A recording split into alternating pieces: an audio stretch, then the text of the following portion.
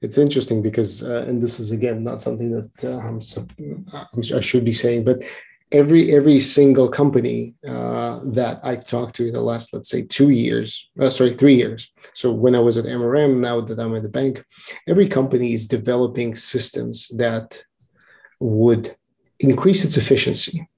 Forget AI, like even if it's AI, if it's a robotic process automation, every company wants to find efficiencies. Yeah. Now, if you translate that into human talk, it's basically how do we displace more FTEs in order to save cost? Yeah.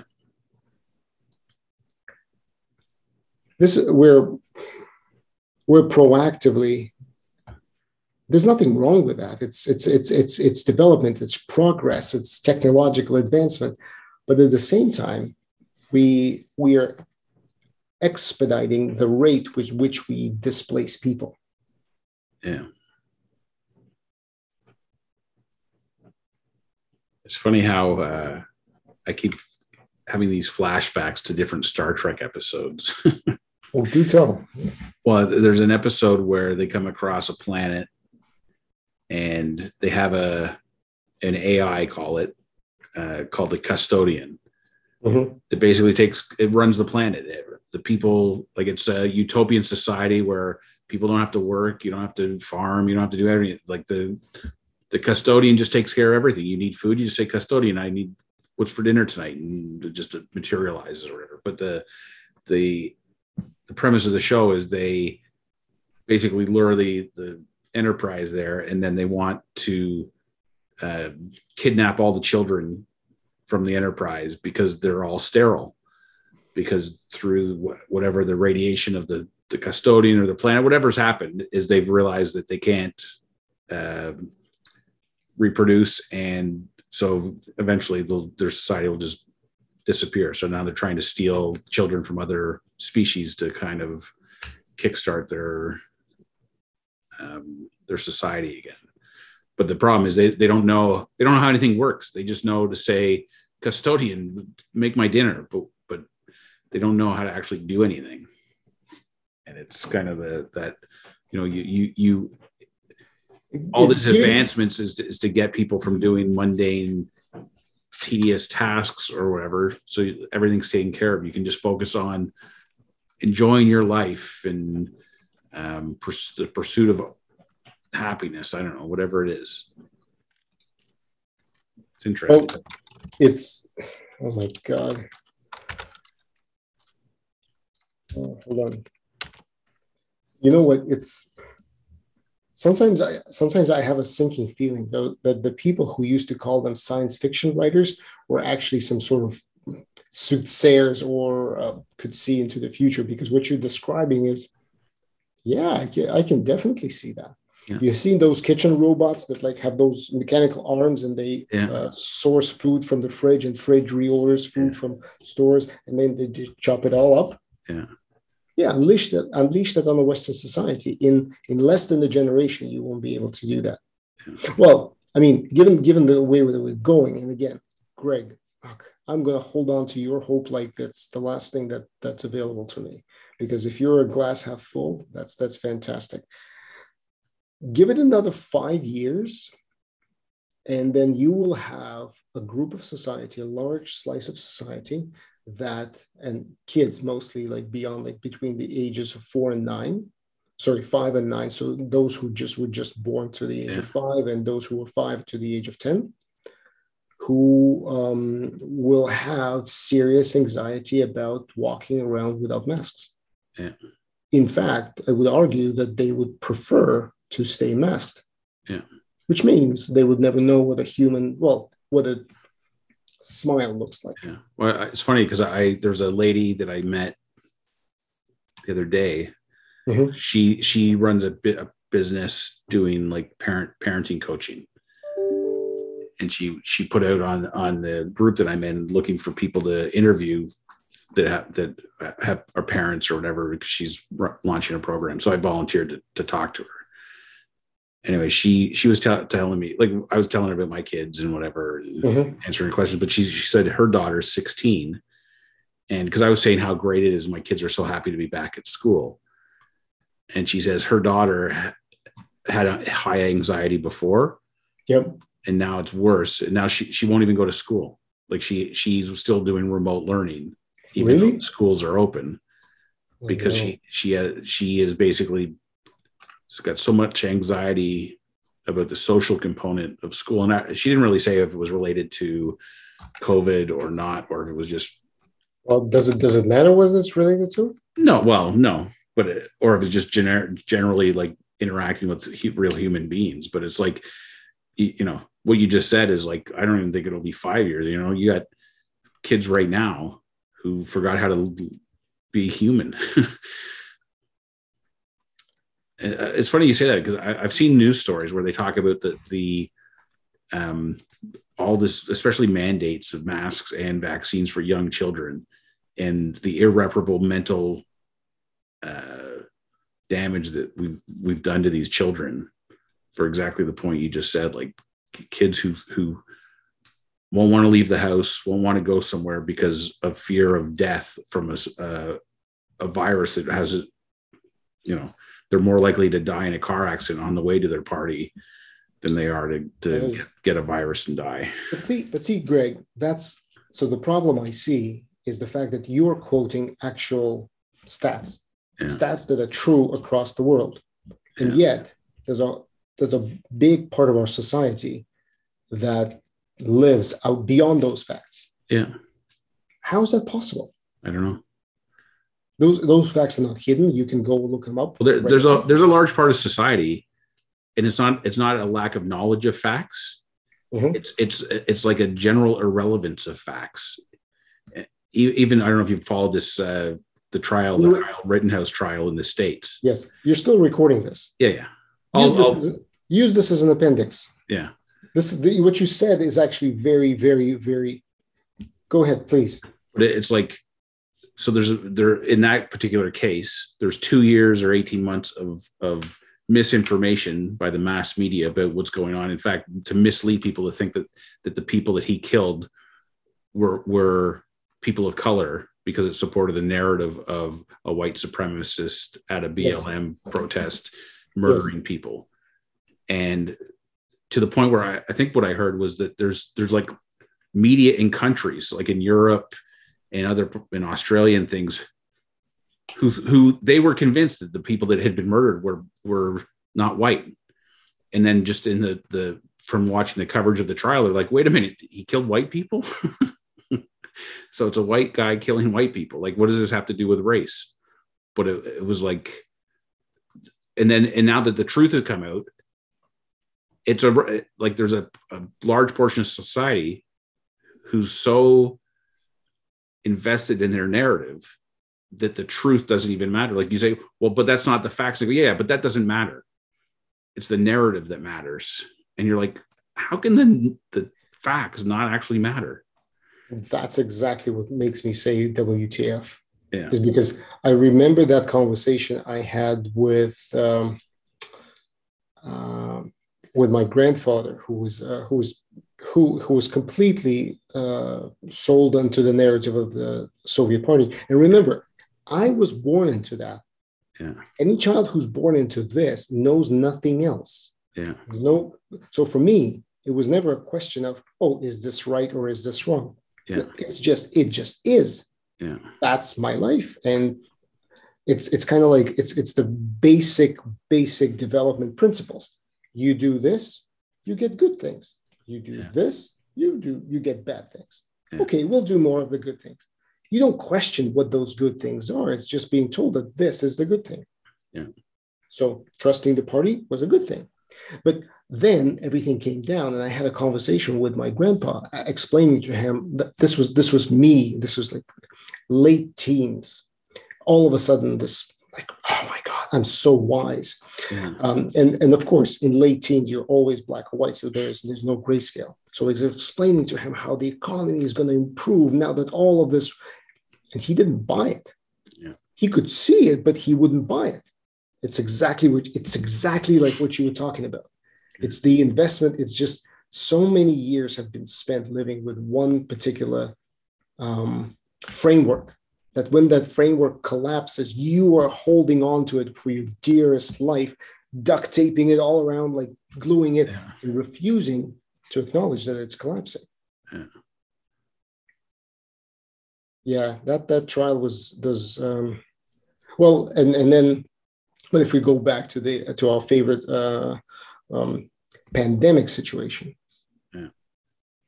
Gibraltar, Ireland, Israel are just examples of countries with one of the highest on the whole planet vaccination rates, and they're having spikes of breakout cases. I don't even know like deaths or anything, but they're saying it's bad. That's what they're transmitting. How is it no one pauses and says, wait, hold on. Good test cases. So they've done everything we told them that will work. And now it's not working. So I think I have a solution. We're going to do more of what's not working. Doubling down, No, not only are we going to do more of it, we're going to make sure that everyone participates. How does that not create a question? Like it, and the point is, it's not about, you want a vaccine? Please, by all means. By all means. It's a choice. That's the beauty of it. But you're saying it. Well, that's the same with the mask mandate too. It's like the in Florida and whatever, where they've banned mandates. They're not banning masks. Like if you want to wear a mask, you wear a mask till the cows come home. It's your choice. But the media positions as a ban on a mandate is actually a ban on masking, which it isn't. It's a ban on a mandate. It's I don't know. There's going to be well, in this latest thing with this parade in Wisconsin. What? Sorry, I did not know what that was all about. So it was not last night, but the night before, I guess. So there's a Santa Claus parade or a Christmas parade, and a guy basically drove his SUV into the parade. So far, there's 6 people dead and 48 or 50 people injured. A bunch of kids still in critical condition. But anyway, this guy is a serial criminal who he attempted to I don't know if it was kidnap or murder his wife or ex-wife and run her over with the car, and he got out on $1,000 bail. And then within a week of being out on bail, and he's got other warrants for other stuff in other parts of the country. But it's basically this, the elimination of bail because it's racist is putting criminals back on the street. And this guy goes back on the street and he decides to drive his car over 50 people at a parade. But then, like you said, the doubling down, the supporters of that policy, instead of saying, you know what, hold on, we need to revisit this because clearly we're letting bad people out into the street that are harming innocent people. They say, no. There's actually a quote from this one district attorney from 2007 where he says, I can guarantee that somebody that I redirect or let go is going to kill somebody. It's going to happen. I guarantee it. But that doesn't invalidate the need for this policy. And when people accept it, it's like, what? And this guy could have been reelected as a DA. It's like crazy town. And then the mainstream media on their coverage, they've just been referring to it as an SUV crashed into a parade. What? They're not saying a madman has murdered 50 people. Why not? Because what's their angle? Because he's a product of their policies. Fucking hell. Beautiful. So it's just like it's bizarro world. It's like, what the fuck is going on? Oh my God. I did not know that story. And that's terrifying and very upsetting too. Yeah. Well, there's a dance troupe called Dancing Grannies or something Mm-hmm. that took the brunt of the first collision with this guy. Like he was the first group that he ran over. I think 5 or 6 of the people that had been killed were part of the Dancing Grannies. Okay. And it's like, and running over children. Like you just imagine like if you've ever been to a Santa Claus parade. Greg, it's a very close to home subject, so I can't even begin to imagine that. So it's anyway, and now he's got $5 million bail. Yeah. It's like a little too little too late. Yeah. But meanwhile, it's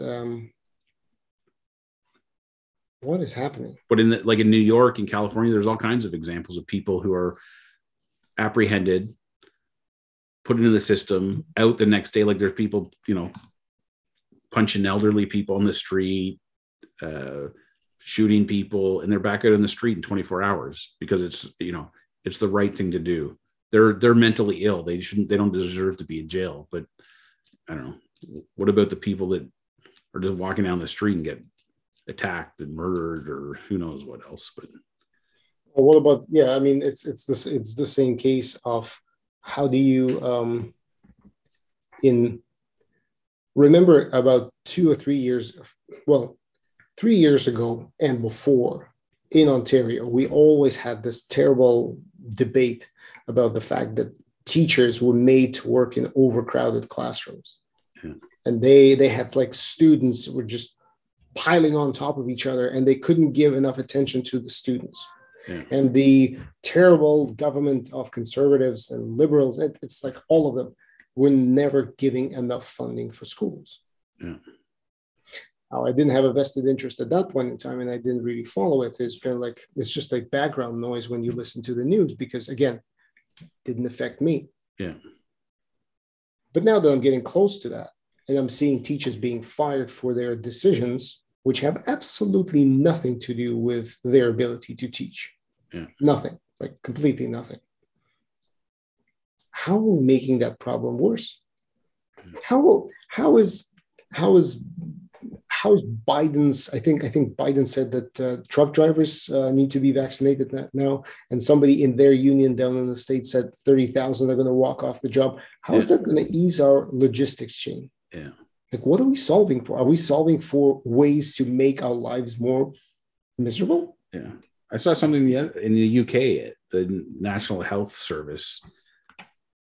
I think it's like 100,000 people are about to be fired. Yeah, the doctors and nurses. Yeah, you're just going to take 100,000 healthcare professionals out of the system, and that's not going to put people at risk. I think that, I don't know, the whole mandate thing is just, there's another story in the US. It was a guy he won Teacher of the Year last year. Mm-hmm. And he's been fired for not getting his vaccine. Yeah. Meanwhile, I mean, we talked about this before, but it's been, Jesus Christ, you don't have to be a scientist to claim it was been scientifically proven. Yeah. Ottawa Senators, COVID outbreak. Yeah. Big party, everyone vaccinated, COVID outbreak. It doesn't protect you. So but you know what the funny thing is? COVID outbreak. 10 days later, they're all back playing hockey. Nobody's even, maybe somebody lost their taste. I don't know. But it's like, who cares? Like they're not like, I mean, this is the thing. It's exactly what we talked about in the main portion of this episode. It's the polarization. There's never a middle ground. Yeah. It has to be either this, like this has to be black, or this has to be white. Yeah. Because sure, does they exist? Does the disease exist? Absolutely. Yeah. Without a shadow of a doubt. Does it present itself in severe cases? It does. Do people die from it or have long COVID? Yeah. They do. Now, the interesting thing is, this is nothing of what I just rhymed off is new to the medical world. No. We always had complications. We used to call them complications from many different diseases. Many very, holy crap, flu used to take away people's lives. Yeah. But we were willing to take that risk. All of a sudden, we're not willing to take any risks for whatever reason. Yeah. But you're right. You're right. They're all back on the ice playing hockey. Good for them. Yeah. Whatever they've done to combat this, their immune systems, they're working out. At the same time, I have not seen a single mainstream media, although I'm trying to avoid it altogether. So it's not a fair statement. Do you know how many Major League Football players actually like falling on their face on the pitch? Yeah. I don't follow soccer, football. I don't. But the numbers seem higher than. It's not a fair statement because I don't know the stats, so I don't know what the average is. But yeah, falling with flies, man. Yeah. I don't know. It seems dark, and more importantly, it's like, for example, for all of the unvaccinated people. I mean, I sympathize. They can travel. Yeah. But you think about it. There are Canadians who cannot travel. Yeah. They can't leave the province. They cannot leave the country. Yeah. How the fuck does that work? But not even like and maybe because we've never really traveled much. Like if we might go on a trip every couple of years or something that you would classify as traveling. Yeah. But traveling is not a big part of my lifestyle. Mm-hmm. Like eating at a restaurant is, and if you're not vaccinated, you can't eat at a restaurant. Yeah, people won't be able to get into the restaurant. I saw somebody shared something on Facebook yesterday. I can't remember if it was I think it was in Austria. It was either Austria or Australia, but they have like a curfew. So the unvaccinated can work. They can serve you at your restaurant and whatever, but after the curfew, they have to go home because now they're unclean and they can't intermingle with society, but they're allowed to come and work during working hours and interact with vaccinated. When you put it in those words, like I cannot help myself but feel like we're in Lewis's Carol Ellis in Wonderland, because what you're saying cannot be true, and yet I know it is. Well, this is like, it's funny because I've never really thought about it much, like the whole Second Amendment in the US, right? The right to have guns. This is exactly why you need to have guns. That's true. Because at some point, the government's going to overreach, and the public has to say, "Fuck you, we're not doing that anymore." And if you don't have guns, you have no way to fight back. Well, my favorite YouTube personality, JP Sears, did an episode on that, and basically he's a comedian, so he puts everything in as a sarcastic light, but he's very serious about what he talks about. Every single authoritarian regime before coming to full power, first thing is remove all of the guns. That happened in Russia before Soviet Union came into full power. That came in, who was that dude in South America? Gaddafi. It happened there. No. And don't forget, they've been trying to do that in the US. In Canada, it was even remember, in Canada, it was prohibited, right? Yeah. New Zealand did the same thing. Yeah. And at first, when you're more liberal in your thinking and thinking that all people are good and they're trying to do the good for their people, politicians are trying to do good for the people. When you read about this, it's kind of like that terrible televised massacre in New Zealand in the mosque. Yeah. And another show you should watch is the HBO special on QAnon. It's called Into the Storm. Mm. Very interesting piece of actual good documentary work. It conflates many subjects, so I'll be just careful about that because it paints. But it has that. It was showing how it was publicized. Yeah. But on the heels of that, the natural inclination is, how do we avoid it? Take away the guns. Yeah. Take away the guns and recall Australia and New Zealand only now are thinking about the fact that their citizens can travel. Yeah. And only if you comply with the regulations. Yeah. Think about it. You're an island state. There's nowhere to Where go. to go? Yeah. I mean, I'm shocked. I'm shocked. I'm perplexed, and and then at the same time, I have meetings at work. Yeah. Feels normal, right? Yeah. Feels like everything's the same. We're working, delivering some projects, this and that, all good stuff, talking about budgets. And I can't help but feel in the back of my mind, it's kind of like, it's surreal. It's as if people do not, and that's, sorry, it's as if people don't want to acknowledge that these shifts, societal shifts, are occurring right under their feet, like right with their children. Metaverse is being promoted. It's being advertised on TV. How are there not people in the streets saying, fucking hell, you want to take away our ability to think for ourselves and control what we think, feel, do, and interact with? But no, there's nothing like that.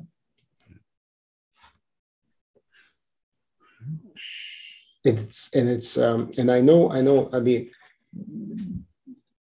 I mean, talking to you, it helps a lot, but at the same time, I can imagine how many people who are traumatized by being left on their own, by lockdowns, by just not having the social circle available to them, or random strangers in a coffee shop, but how many people kind of live with their thoughts.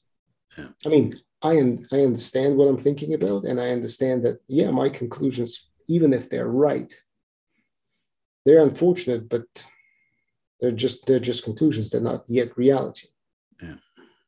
And I know how many people can actually spiral out of control seeing this, and the only decision that they come to is that this is not worth it.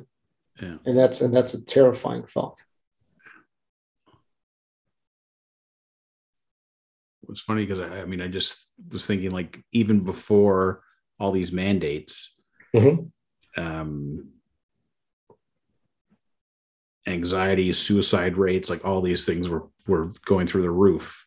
And I haven't heard much about it recently, but I'm imagining now it's probably because it's even worse than it ever has been. Think about it. Like, think about the hundreds of thousands of people that have invested their entire life in a career, and they're willing to walk away from that because of a mandate. Yeah.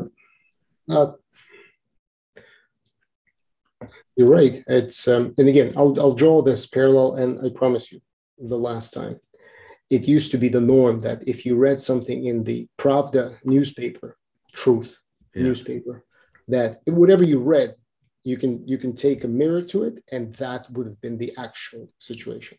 So if they were claiming that the farmers had like a banner year collecting the crops in the fields, okay, start buying food now, because there's not going to be shit to eat in the winter. It was almost as that, and I feel the same thing is true here. If you don't talk about something, it's like probably is very bad. And then if you trumpet about something, it's like, yeah, that's probably a lie. But then again, maybe I'm just jaded. What do you kids? Hold on. This is an interesting one. Have you ever talked about your kids as how they perceive the world around them? Because they don't have the influence of you, because they probably couldn't care less about what dad thinks. I mean, yeah, in a respectful way, but really, I remember myself being a teenager. No, I'd say they're mostly unaware of what's going on in the world. Like their world is very small. Like, it's what's going on at school. How are my grades? Oh, I got to go to work. I got homework to do. Like, there's no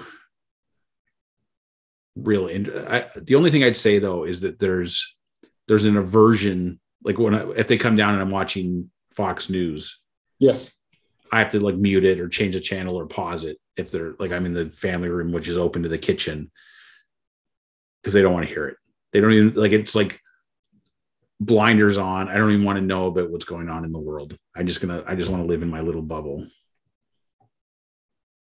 And I mean, I say that, but at the same time, like when last summer there was a BLM protest in Guelph, and my wife and daughter went to it, and my daughter felt very strongly that she to support that, and like I have a black nephew who's adopted, so like we're BLM as a, I don't know, what do you call it? Like BLM, the organization, I have to separate from BLM, the movement. Yeah, that's. I was just going to say that. Right? Yeah. So the movement, I'm all for. The organization, not so much. But it's so there was an element there of what's going on in the greater world. But I think that was extraordinary circumstances with that particular issue. Mm-hmm. For the most part, they're, I don't know. And they're so indoctrinated, like when they come home and they talk about things that in the school, because they just get fed the liberal version of whatever. Right. So it's funny though, because I think about indoctrination in a couple of ways. Like they go to Catholic school. So you would think they'd be heavily indoctrinated into the Catholic religion, but they got no time for it, no use for it. What? Yeah. Interesting. And I would say, I'm the same way. Like I grew up in a very Christian, I mean, my parents were ministers in the Salvation Army, but like as soon as they gave me the freedom when I was 13 or whatever it was to decide if I wanted to go to church or not, I was like, yeah, I'm out.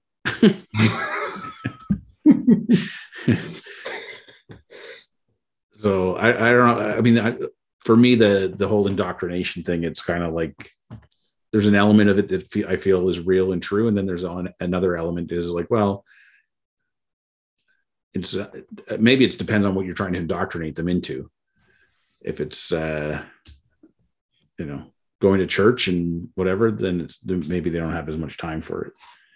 Although it's funny, I was on a webinar today, and it was a guy who was trained for 25 years. He was a very senior guy, a psychiatrist in psychiatric medicine, and basically said, like, if you take two groups of people. So one group of people that believes in God and that there's an omnipotent being that is vengeful, and if you don't do what they say or live your life a certain way, you will be tortured for eternity.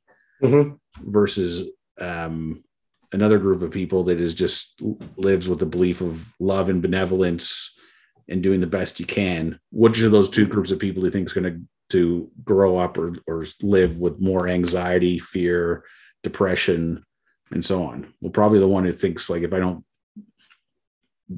living in a paradigm of burning in hell for eternity if I don't live a certain way, those people are going to be fucked up.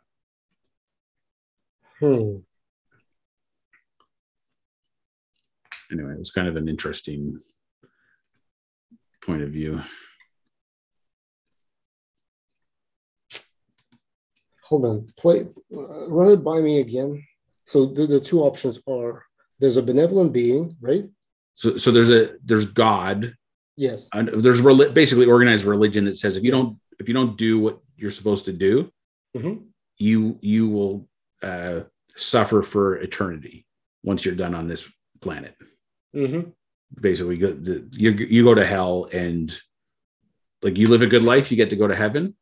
You live a bad life, you go to hell and are tortured for eternity. Versus, I don't know if you call it an atheist. He didn't really use the word atheist, but just people who have a belief system that it's just live a good life and focus on love and understanding, and you don't have this kind of guilt over your head about like whatever the other side is. But it's kind of like, I mean, I don't subscribe to, especially this day and age, that the the vast majority of people, I think, have kind of washed their hands, and maybe I'm wrong. I don't know what the numbers would be, but like all of the circles of people I grew up with and friends with and stuff, like very few of them are devoutly religious.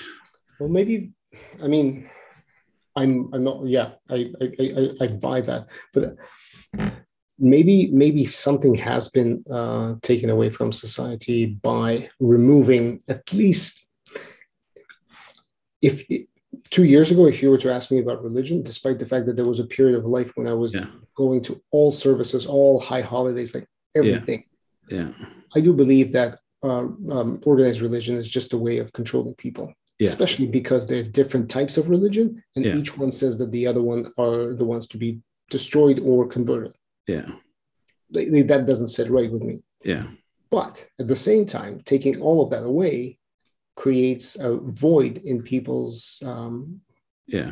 I don't want to say moral compass, but just life compass. Yeah. But there's a separation, and this is what he talked about a little bit, between religion and spirituality, right? Like it's the most people think of the things as being equivalent to each other, but they're not at all. Like religion is just a controlling mechanism. Spirituality is just like we are spiritual.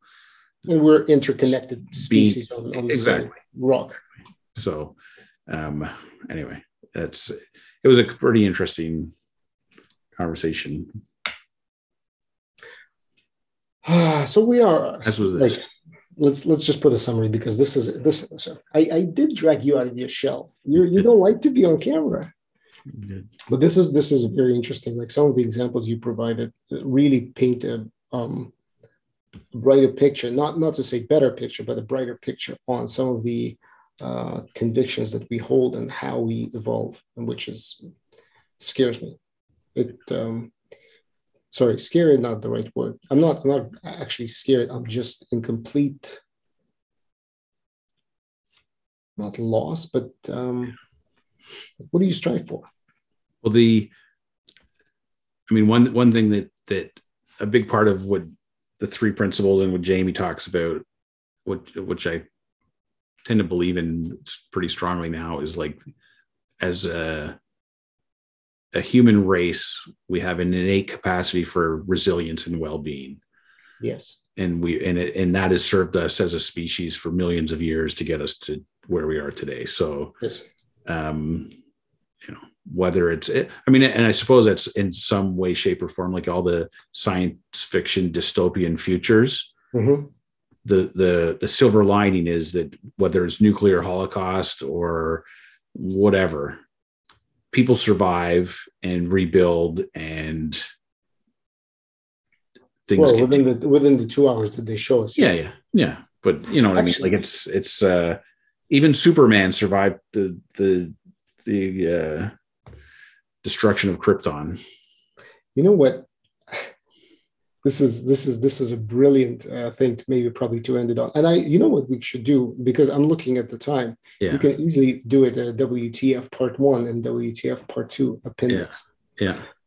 Because it's. Do you name a single movie, Hollywood movie? Well, that's kind of what we are raised on, where the future looks bright. Yeah. I'm thinking in my head. It's not a trick question. Yeah. I don't know. I mean, there's feel-good stories. No, feel-good stories is like how they make you feel. But like when the future is being painted, I'm struggling to find an example of where kind of a future in the distance is being painted as a good future. Yeah. Well, I mean, Star Trek is an example where supposedly the human race comes together and there's no more poverty or famine on our planet, and it allows us to go off and explore the universe as a unified planet. Good point. Yeah. Well, at least one. I mean, but then it's like all the strife and stuff that existed on Earth is now just replaced with the same strife in the greater universe. Because if as I start thinking about this, there's nothing that there's no single movie that comes to mind that has.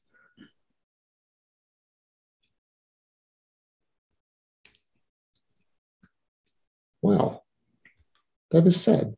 Yeah. Well, even, I mean, the last few weeks, Saving Private Ryan's been on a lot.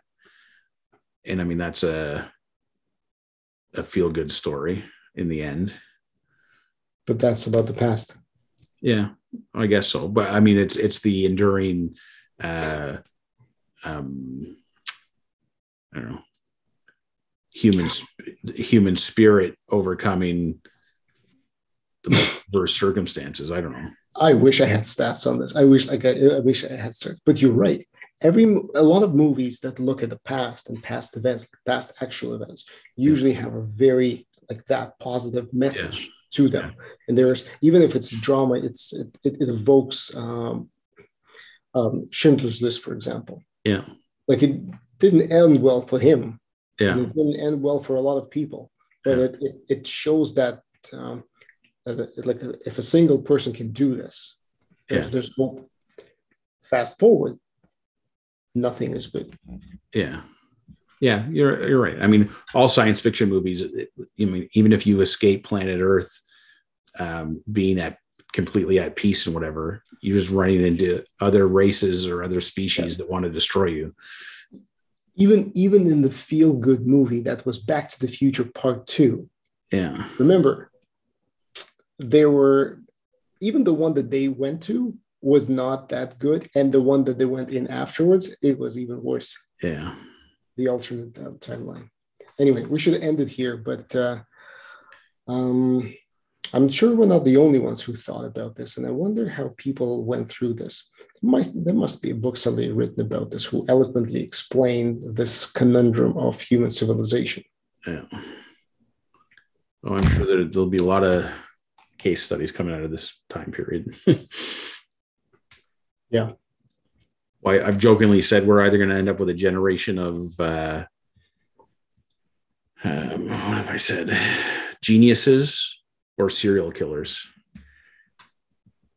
Yeah, or the combination of the two. Yeah. Genius serial killers. Yeah.